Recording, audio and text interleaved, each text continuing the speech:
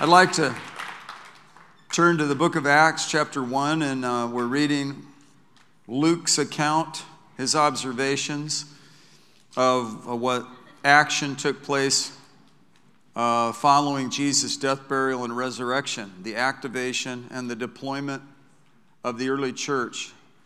In fact, all 28 chapters of Acts, the whole book, is a snapshot. It's a prototype. It's actually a pattern of what we can and ought to expect.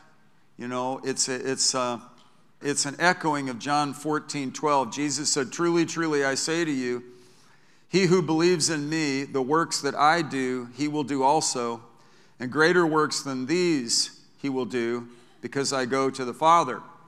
And what he was letting us in on was that the Holy Spirit will come upon all flesh, and what was just sort of occasional on some of these Hebrew prophets or leaders or different unique moments will now become just proliferated and spread out throughout to all that would call upon him. And it says first, the first account I composed, Theophilus, about all that Jesus began to do and teach until the day when he was taken up into heaven, after he had by the Holy Spirit given orders to the apostles whom he had chosen. To these he also presented himself alive after his suffering by many convincing, or the King James says, infallible proofs, appearing to them over a period of 40 days and speaking of the things concerning the kingdom of God. How many of you think that would have been a great 40-day seminar with a profound guest speaker? And the subject matter had to be amazing. Well, it was about the kingdom of God. Well, gathering them together, he commanded them not to leave Jerusalem, but to wait for what the Father had promised, which he said, "You heard of from me." Now, this also echoes Luke's gospel. Luke, the physician, itemized that, and that's where God opened their minds to understand the scriptures, and they were getting all excited and enthusiastic, but yet he said, wait a minute till you're clothed with power from on high. And then it says in verse 5, "For John baptized with water, but you will be baptized with the Holy Spirit not many days from now." So when they had come together, they were asking him, saying, "Lord, is it at this time you are restoring the kingdom to Israel?" Because, in fact, he is the Jewish Messiah, and the early church were all Jewish people. And they had the law and the prophets, and they were specified and focused upon, and God was clarifying to them things that he did, was doing, and will do. And they were wondering, is this going to be the consummation of the age? And they're thinking this is all going to be restored, but yet God had some things he wanted to do. So he said to them, "It is not for you to know times or epochs which the Father has fixed by his own authority. But you will receive power when the Holy Spirit has come upon you.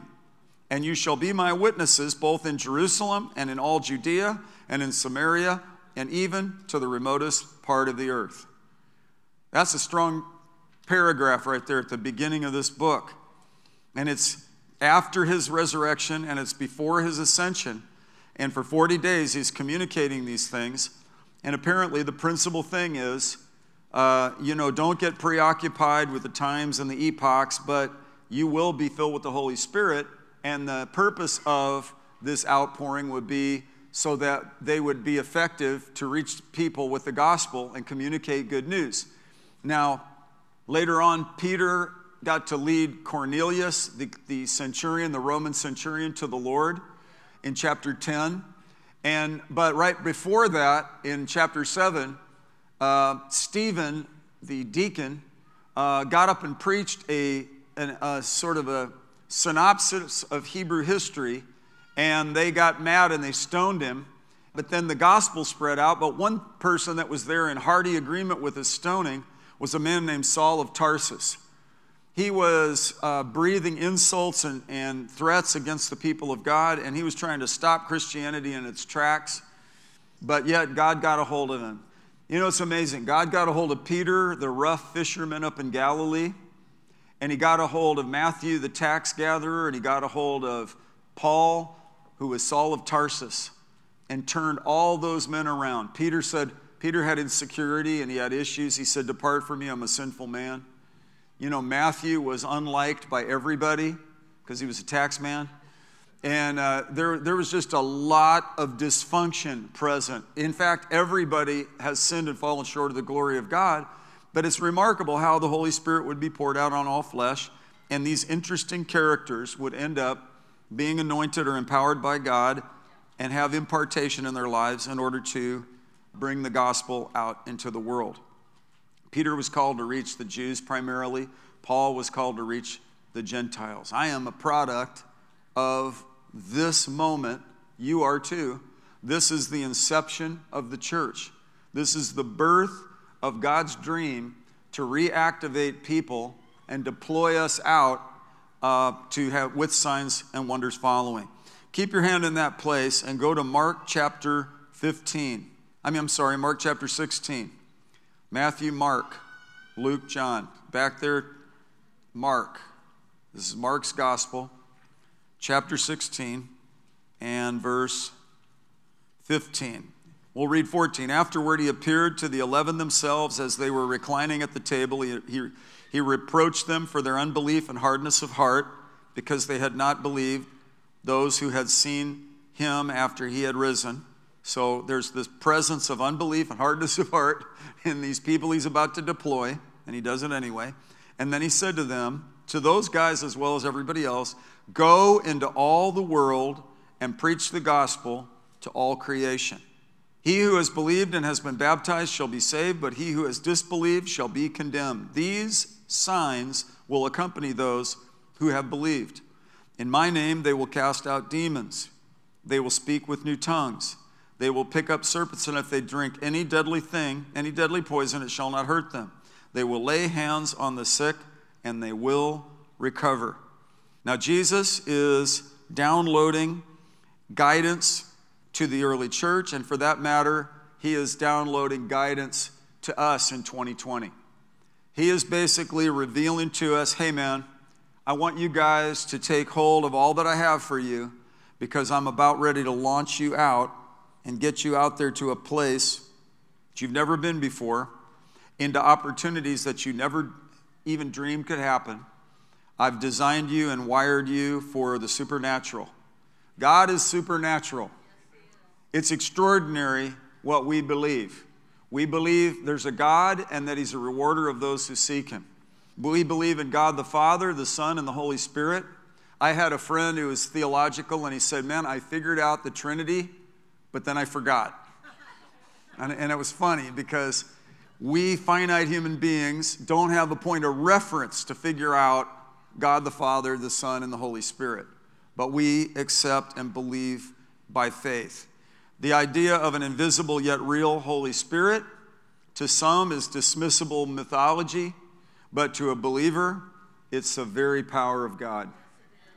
The cross is foolishness to those who are perishing, but to those who are being saved, it's the power of God. And when you experience salvation through Jesus, the lights go on and the games begin. And the fight of faith is before us. It's, I think, amazing and significant that these works and greater works shall you do, because he goes to be with the Father. I printed up who we are in Christ, and I because of Jesus, I am complete in him. I'm more than a conqueror. I'm a new creation. And then on one part I said, these works, I will do even greater works than Jesus. The proofreader at the printer called our office. She said, excuse me, there's a typo here. And we said, what part? And she said, John 14:12, you said that you would do greater works than Jesus. And so we had to explain to her, well, actually, that's what the Bible says. It's hard for us to wrap our heads around. I've heard different people explain it. It's quantitative and not qualitative. Jesus, of course, and we've been studying on Friday night, he opened the blind eyes of blind Bartimaeus and then others. He reached out and touched the man with leprosy, and the leprosy was cleansed. We read about the Syrophoenician, the Syrian woman, the Gentile that had a daughter that was vexed with an evil spirit, and she got delivered. Jairus, the synagogue official, whose daughter was dying, or almost, I guess, in a coma. And then also the woman with the hemorrhage for 12 years. They both got radically healed. And we see it over and over and over and over again. And then we see this commission go into all the world, and that these signs will follow those who believe. We see the people at the time saying, Lord, are you at this time restoring the kingdom to Israel? And like so much preoccupation with the end times and so much desire for interpretation. And yet here he's saying, listen, it's not for you to know times or epochs which the Father has fixed by his own authority. No one knows the hour or the day. We should look longingly for the gathering up of the church and then the second coming of Jesus and the consummation of the age. And no question about it, he that's fixed his hope there on those things will purify himself or herself even as he is pure. That's good and that's important. But to get preoccupied with times is not necessarily healthy, because no man knows the hour or the day. Yet, we trust God that, we keep encouraging one another with it, because we know it eventually will happen. But you will receive power when the Holy Spirit has come upon you. And you shall be my witnesses in Jerusalem, Judea, Samaria, and even the remotest parts of the earth. Wow. I was reading about Paul and how I just finished the book of Romans and how he said that he preached. I still have one more chapter and then I'll be finished. He preached with the power of signs and wonders. It says in chapter 15, verse 19, he said, in the power of signs and wonders and the power of the Spirit, so that from Jerusalem round about as far as Illyricum, I have fully preached the gospel of Christ. Paul understood Jerusalem, Judea, Samaria. Everybody say Jerusalem, Judea, Samaria. And if you look at your maps in the Bible, they're in there for a reason. You can look and actually see the geography of what these Jewish believers in the early church were thinking about it, how they were taking and going out, even though there was no mass transit, there was no radio or telephone or television or any such thing, no airliners. And yet, this young fledgling group of champions, activated and filled with the Holy Spirit, went out with the power of signs and wonders. Illyricum is up there in northern part of Macedonia.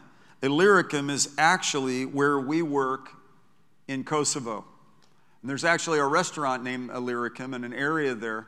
And so it's fascinating to me to think that that was, for Paul, the uttermost parts of the earth. I feel like it's the uttermost parts for us, because you have to fly from here to another city in America, then you fly from that city to Vienna, then you have to wait there for a while, or London, and then there are very few flights that go into Skopje, Macedonia, or into Pristina, Kosovo. We didn't even fly into Pristina for years. We had to fly into Skopje, and then I remember driving a taxi, and the reason I remember it is because I got seasick in the car.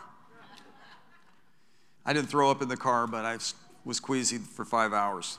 I remember the blown up bridges. I remember the carpet bombs. I remember the cruise missile that blew up the police station. And more particularly, I remember how brokenhearted all the people were in the village we served in.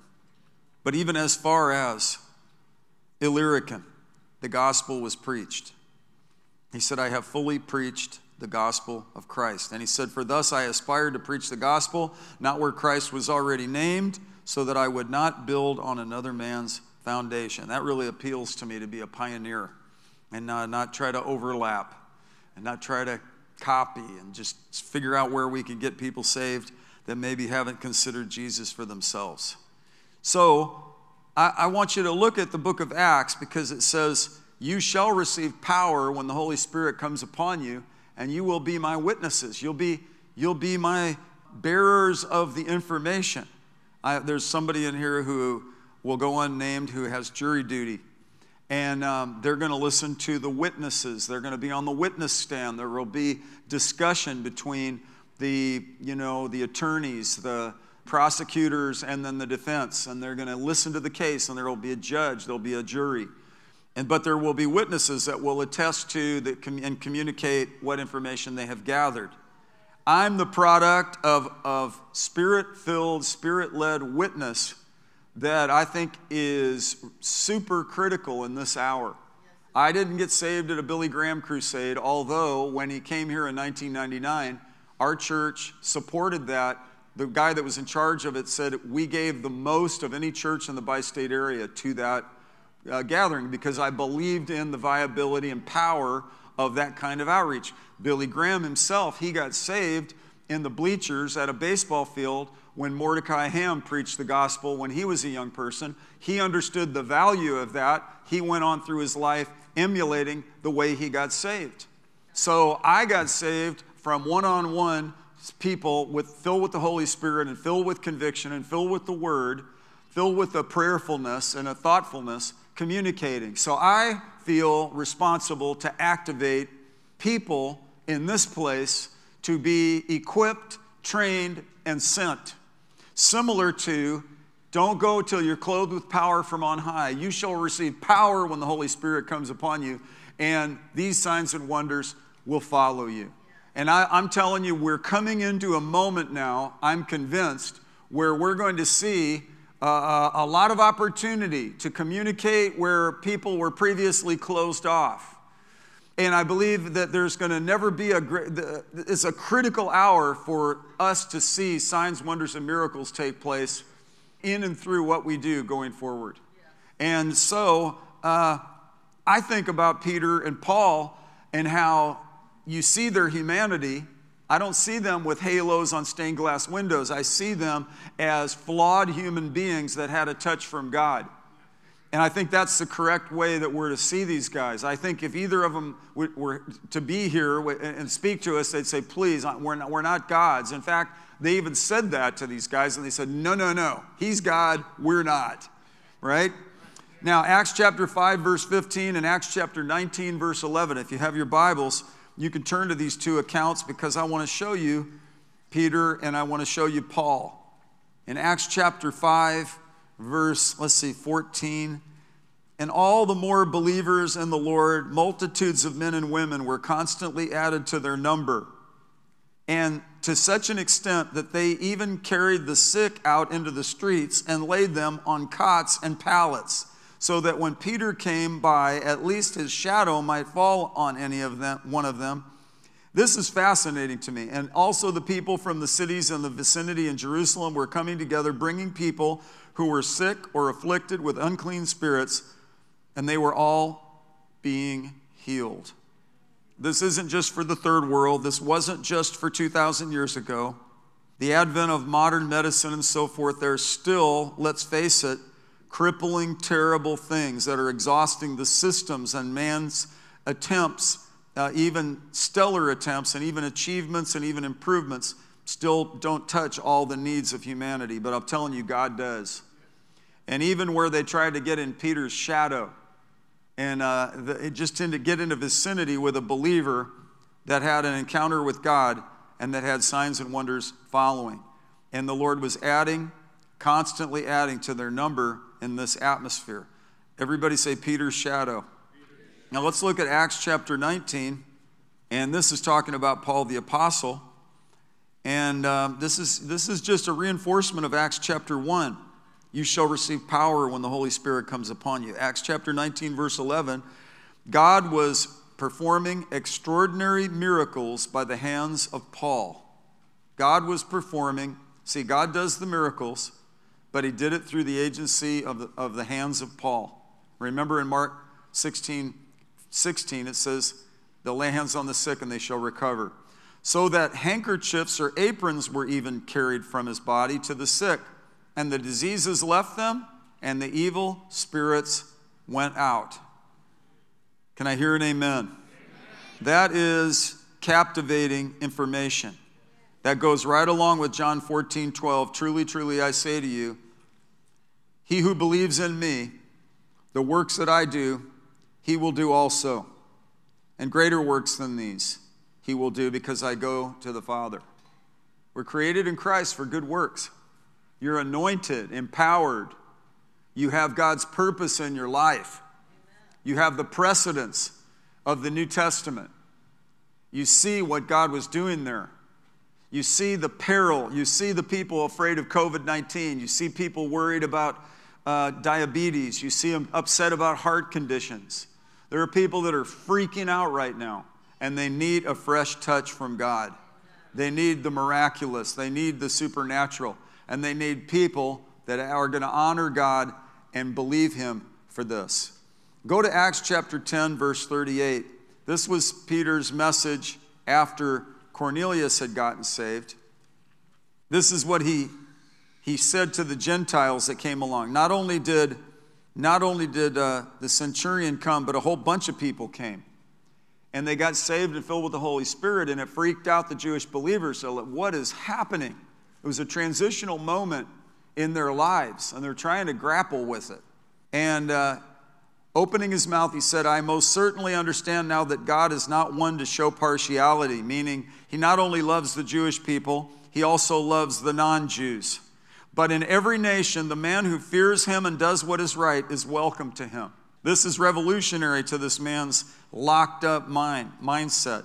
He said, the word which he sent to the sons of Israel, preaching peace through Jesus Christ, he is Lord of all. You yourselves know the thing which took place throughout all Judea, starting with Galilee, after the baptism which John proclaimed. So the last several weeks, I've been teaching you the thing which took place throughout Judea. What is the thing that took place? Zacchaeus, the businessman, climbed the sycamore tree, had an encounter with Jesus, and got radically changed. Over and over again, so many different, I've itemized several of them. There's several miracles that happen, and the names of the people and the examples as such. The centurion's servant, he said, just speak the word only, and my servant will be healed. Conversely, in Mark chapter 6, in Nazareth, he could there do no mighty works, and he marveled at their unbelief because they had something called the sin of familiarity. Isn't this just the carpenter's son? And in that, then, he could there do no mighty works, except lay his hands on a few sick folk and heal them, meaning with minor ailments. So even the Lord Jesus was abated and hindered by the atmosphere and climate of unbelief. On the other hand, there were attributions to people like the centurion. I haven't seen such great faith in all of Israel. Like the woman with the hemorrhage, daughter, your faith has made you whole. Over and over again, he affirmed. He saw in Mark chapter 2 when those friends tore the roof off the building in Capernaum to lower the paralytic friend into the crowded room. Jesus forgave him of his sins and freaked everybody out. Who can forgive sins but God only? Then he healed him. So he got up, take up your bed and walk. How many of you think, I'm telling you, that guy thought it was wonderful. The four that helped him lower him into the roof thought it was wonderful. The roof repair company thought it was wonderful. They had to call Frederick Roofing so they could get that fixed. They made some cash off of that.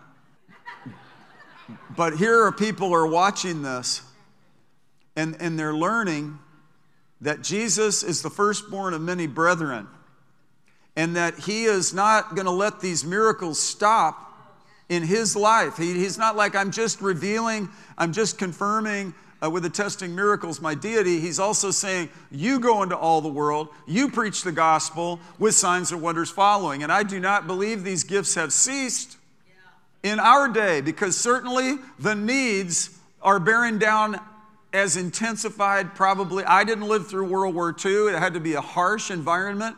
Europe had already had World War I, trench warfare. It was terrible.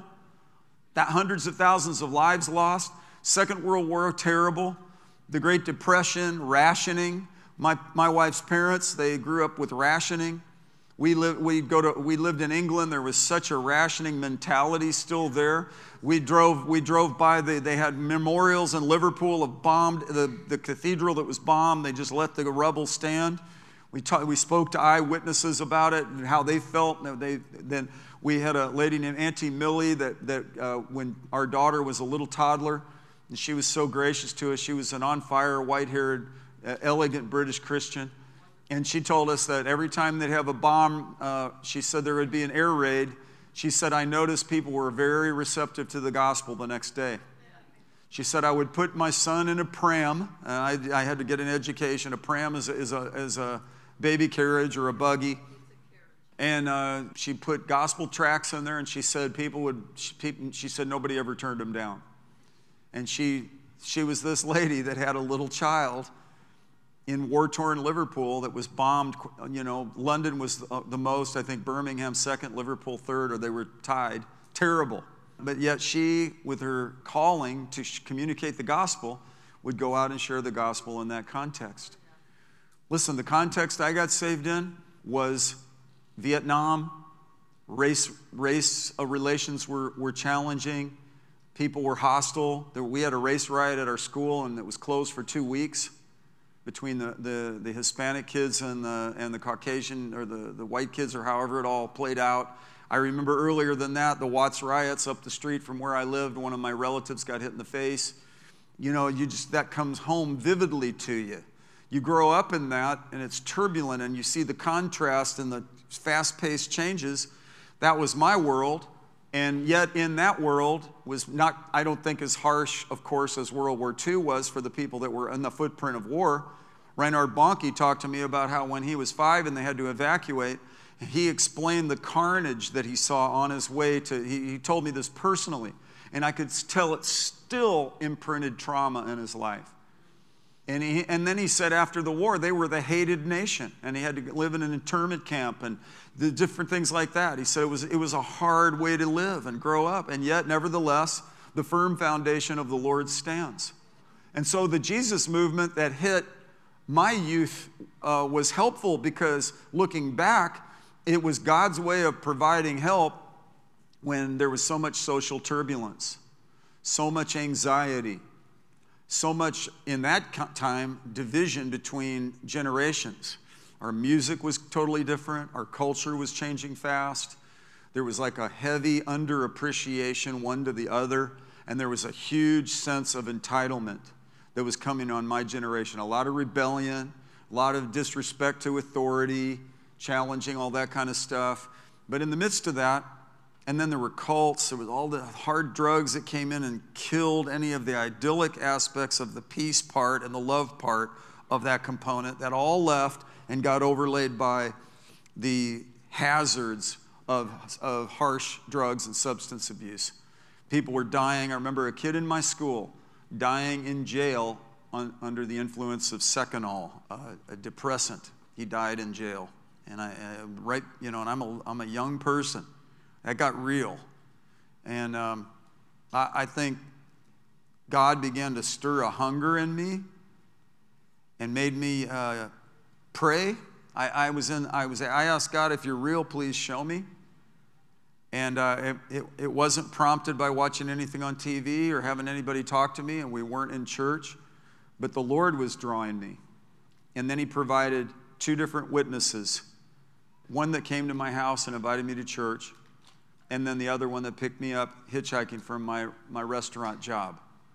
I'm a product of those behaviors.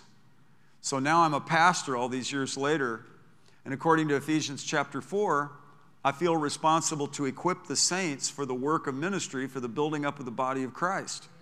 And I feel responsible to bring stimulation in your thinking for the possibility that signs and wonders could actually follow you as you believe. Yes. That when you pray for the sick, they'll recover. Yes.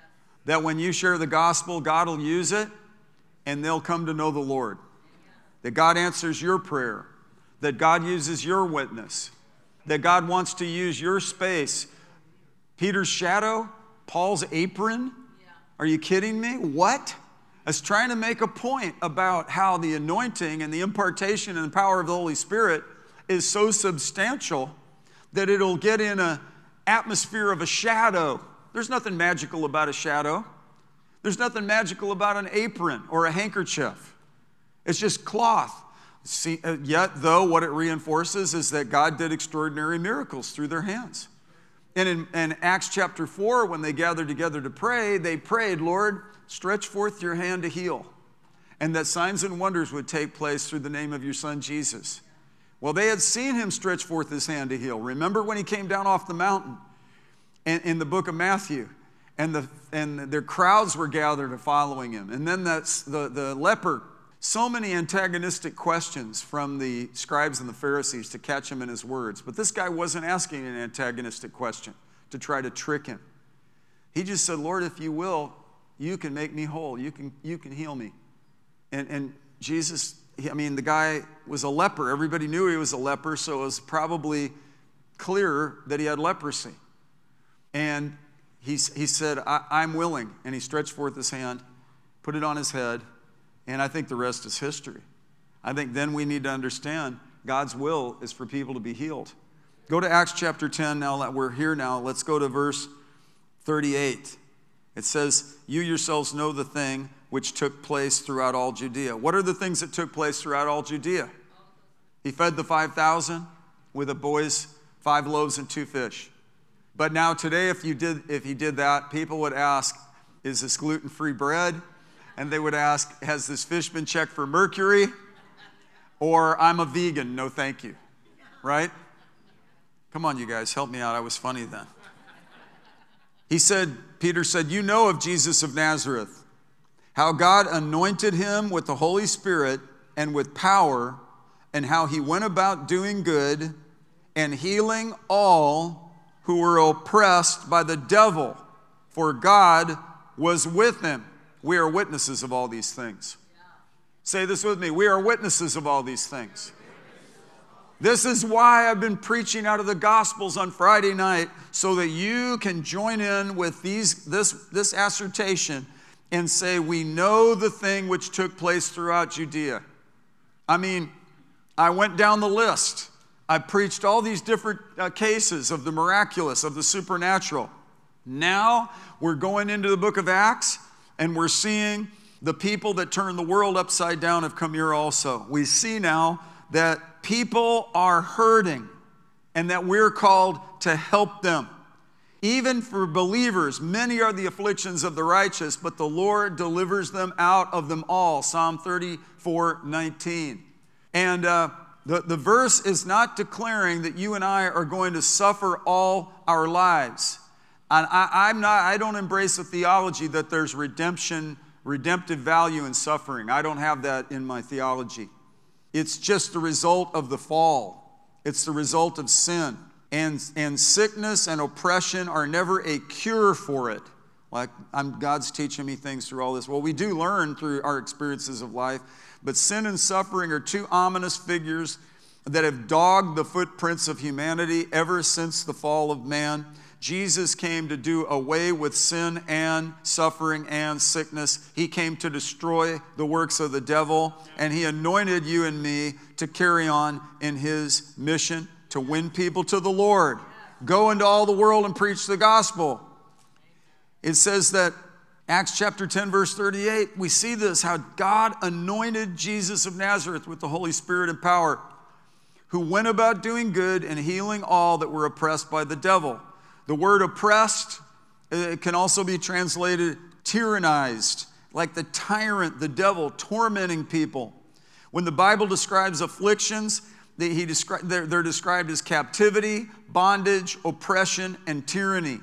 And that God has actually called us to do something about it and to go into all the world with the expectation that our prayers are going to break the chains off of people.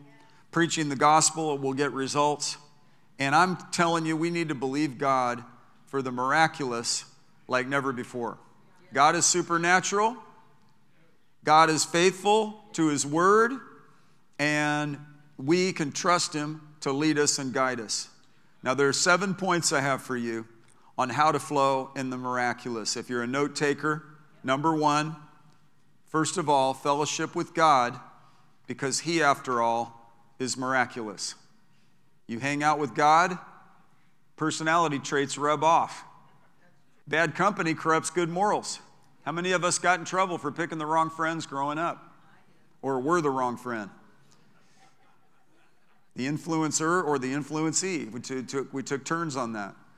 But yet, God is impeccable, and he's supernatural, and he's extraordinary. And as you fellowship with God, he's miraculous. They could tell, Peter and John were uneducated. They didn't have the advantage of all the the training, and yet they could tell they had been with Jesus. They wanted to just even get in the shadow. Paul would take off his handkerchief or his apron. He made tents. So these were his work clothes. There's nothing fancy pants about this. It just describes and defines that the substance and power of the Holy Spirit gets on people. And number two, here's what you want. If you want to flow in the miraculous, read the Bible. It documents the miraculous. This is how Peter was able to say, you know what happened, the thing which took place throughout all Judea. And they had to call it the thing that took place. Man, that is a thing that took place. What was the thing that took place? Whole households were saved. Lives were turned around.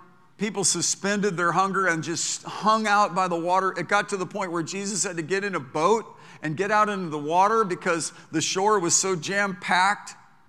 And I've been on those shorelines and where there's nowhere to go. I mean, he could have waded out a little bit up to, his knees, ankles, or whatever. Then he finally had to get in a boat and get far enough out. And I imagine people waded out as far as they could till they're probably the real fervent ones who were like, and I imagine Jesus preaching and he'd be like, man, you are really dedicated, man. And then he said, you know of Jesus of Nazareth, how God anointed him with the Holy Spirit and with power, and how he went about doing good and healing all who were oppressed by the devil. Sickness is oppression by the devil. Sin is oppression from the devil. Torment, bondage, captivity came. Listen, read Luke 4, quoted from Isaiah 61. The Spirit of the Lord is upon me. The Lord has anointed me. Meditate on that and read about the job description of the head of the church, so that you and we at this hour can find and get a hold of this. I mean, this is a transitional moment. You don't really need me to tell you. October 30th, 2020 is historical. This weekend is historical. These next few days and the beginning of next week is probably one of the most significant times in my life, and I'm over 28 years old. I've been through a thing or two at this point. I am, that's true. Now, there are many pressures for the righteous.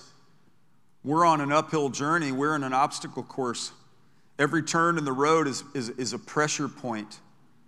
In the Septuagint, the Old Testament Greek, they translated it because the world was Hellenized and the main language was Koine Greek. And that's a good thing for us because the Bible has been given to us in Greek. And it then was able to spread, and so many people understood Greek. Not many understood Hebrew, but a lot of people understood Greek. So there were 70 that translated the Septuagint. Septuagint means 70. So they were early translators in the ancient world that translated the Old Testament, and they translated that word afflictions, thlipsis, which means pressure. Anybody notice there's been a little bit of pressure? I remember pressure before I became a Christian. I was so lost, and my conclusion was, God, if you're real, show me. The pressure was so strong that a lost secular kid was starting to desire something spiritually, something real. And there were cults.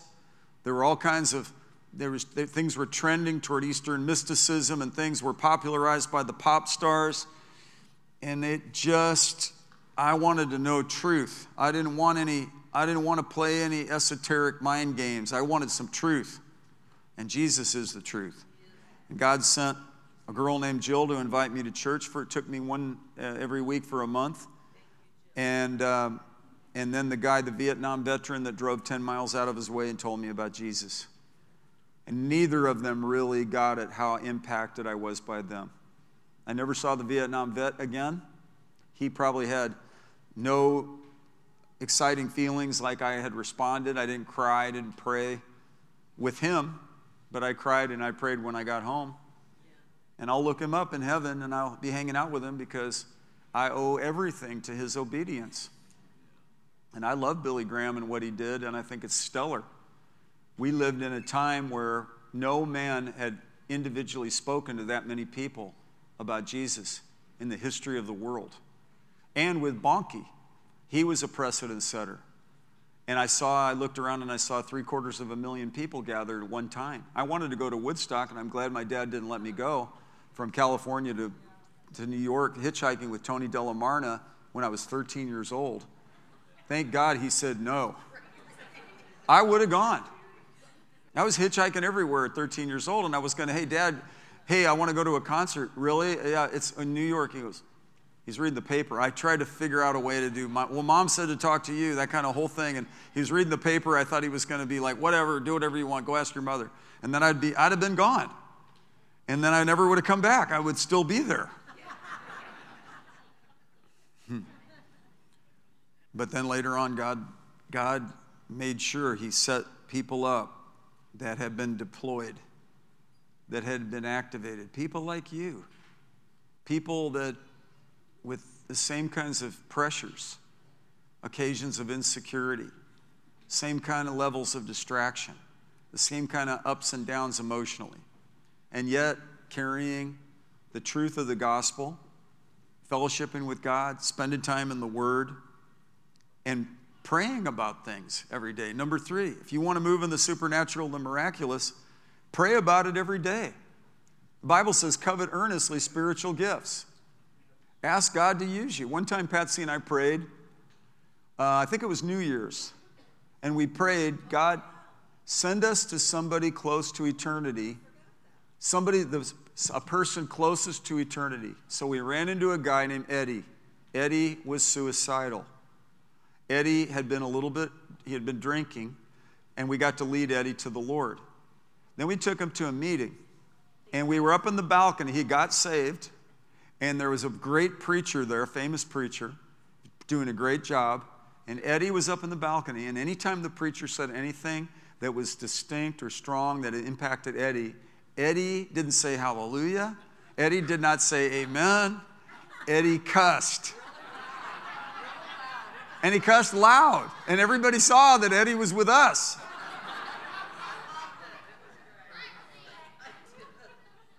And there are kids in here, so you don't cuss. But this guy was so lost, that's all he knew in his vocabulary. But Eddie got saved. Everybody say, but Eddie got saved. And Eddie's since passed, but it was beautiful. He didn't die at his own hand like he had threatened. And God delivered him. And he got saved. And this is what I want to tell you. These signs will follow those who believe. He is supernatural, and we could trust him. And ask God to just give you opportunity. And number 4, stay open to God's leadership. Stay open to God's leadership. Pray big prayers. Be available to people. Be willing to share. Don't be intimidated. Number 5, value and honor yourself. If you want to move in the miraculous, you're going to have to value and honor yourself. You're going to have to just say, I am fearfully and wonderfully made, and that my soul knows very well. Before God formed me in my mother's womb, he knew me. You say, well, I don't want to get puffed up with pride.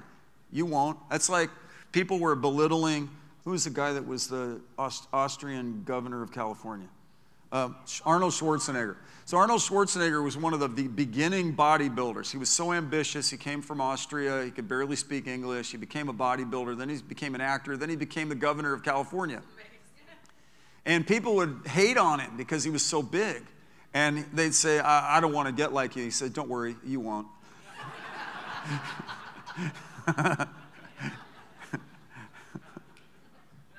He had a strong, high-level self-esteem. I have a friend who ran into him by Santa Monica Pier, and he was at the time the governor, and he was with his wife, Maria Shriver, at the time, and this person was talking to him about some of the desperate situations in the state of California, and he said, we must help California, and he meant it. He meant it. I think he had a sense of destiny in his life. Yeah, and in fact, I heard him on Tom Snyder's TV broadcast so many years ago when he was so young. He looked like a kid. I was much younger than him, but I watched this guy and I thought, man, this guy's pretty confident. But he felt like he had a destiny. And in fact, he did. And why would I parallel that? Because you have a destiny. Because you are loved by God. I know this because the Bible says so. I'm not trying to overstimulate you. It just is what it is. If God would have his son die for your sins, then that marks you as valuable and important to him. And if he's given you this word, even right now, having me preach this on live stream and to you in this moment where we're supposed to be quarantined and socially distanced and with all these issues and hospitals and ventilators and all the stuff we're hearing right now, in an election period that is one of the most mudslingingly weird we've ever seen, I'm feeling like this is a prophetic word from God. And this would also include, you just have to get up and go, man, I am what I am by the grace of God. Chester, Illinois, the guy that was the creator of Popeye, I am that I am, and that's all that I am. Paul the Apostle, he ripped it off from Paul the Apostle. Paul the Apostle said, I am what I am by the grace of God. Before Popeye and spinach, Paul the Apostle said, I am what I am by the grace of God. Say this with me, I am what I am by the grace of God. That grace does not prove vain either. Listen, at number 6, after you value and honor yourself, love others. Love others. We're supposed to even love our enemies. So we carry value. Love is value. Love is, you know that that's someone for whom Jesus died. And we walk in love. That's why that'll help us with our temper, not to get overly angry. Be angry and sin not. Don't let the sun go down on your anger. The anger of man doesn't work the righteousness of God. Anger is a good emotion, but when it's kept in check, but we've got to deal with it, and we've got to be quick to hear, slow to speak, and slow to anger. And we've got to just walk in love. Everybody take a big deep breath and say, I'm a love creature. You want to walk in the supernatural, you got to love people. Jesus was moved with compassion, and that was the atmosphere most conducive for the miraculous. Last point, step out in faith and trust God that he will use you. Step out in faith and trust God that he will use you. When we started this church, we felt like I fasted for 21 days about it. I had a year's sabbatical in my early 30s. I said, God, why aren't you telling me what to do next? He goes, because you'll just start trying to do it and get all worked up, and you need to take a break. My body, I was emaciated. I looked like a friend who was about 68 years old, and I was 32 years old. Remember, I was all diminished and all weak from stress and just not taking care of myself. And, you thought I was Arnold Schwarzenegger's body double at this point. I'm actually healthier and more fit than I was then. And that was in my early 30s. But spiritually, God was calling us to build a home base in Chesterfield from which to reach the nations of the world. That it was to be a home base and a sending station where people would refuel. And that the ministry was primarily to be set into motion so that we could equip the saints for the work of the ministry, for the building up of the body of Christ. And all the best times we've had here lined in with that. When we would, for example, hear the word and then get opportunity to go and take action on it. So that it's not just theoretical overphrasing and we're not just imbibing ourselves on meetings, but we're actually meeting together in order to get filled and strengthened and get made confident and get on track and get our faith stirred so we can go out and lay hands on the sick that they'll recover, preach the gospel. We've got to be aware of our moment and recognize that we've been brought into the kingdom for such a time as this. There are perilous times in the earth, but we've received a kingdom which cannot be shaken. We've been given this category 1 message that will set people free. Without the shedding of blood, there's no forgiveness of sins. His blood speaks a better word. The songs we sang, what's the better word? That you call upon the name of Jesus, it'll eradicate the sin condition. It'll liberate you and set you free. There are people writing books trying to downplay faith right now, but without faith, it's impossible to please God. Don't even read that garbage, man. Stay in the Word because God is pleased with faith. The just shall live by faith. We walk by faith and not by sight. He said, daughter, your faith has made you whole. He told those guys, he saw their faith when they tore the roof off the building. He saw your faith when you got up in the car and you got to church, when you turned this on, when you stayed on this, when people were texting you and you kept watching. When you have 50 million options with widescreen, whatever. And it's like, wait a minute, I'm hungry for God. Everybody say, wait a minute, I'm hungry for God. These signs shall follow me because I'm a believer. I believe in revival in the church and a harvest amongst the lost. I believe alcoholics can be delivered. I believe people can be healed of cancer. I believe people can get life extensions. People who have lost loved ones can be comforted, can have a new life. Lives can be restored. Bodies made whole. Whole areas and towns can be saved. This gospel of Jesus is going forth in power with signs and wonders following. In Jesus' name, amen.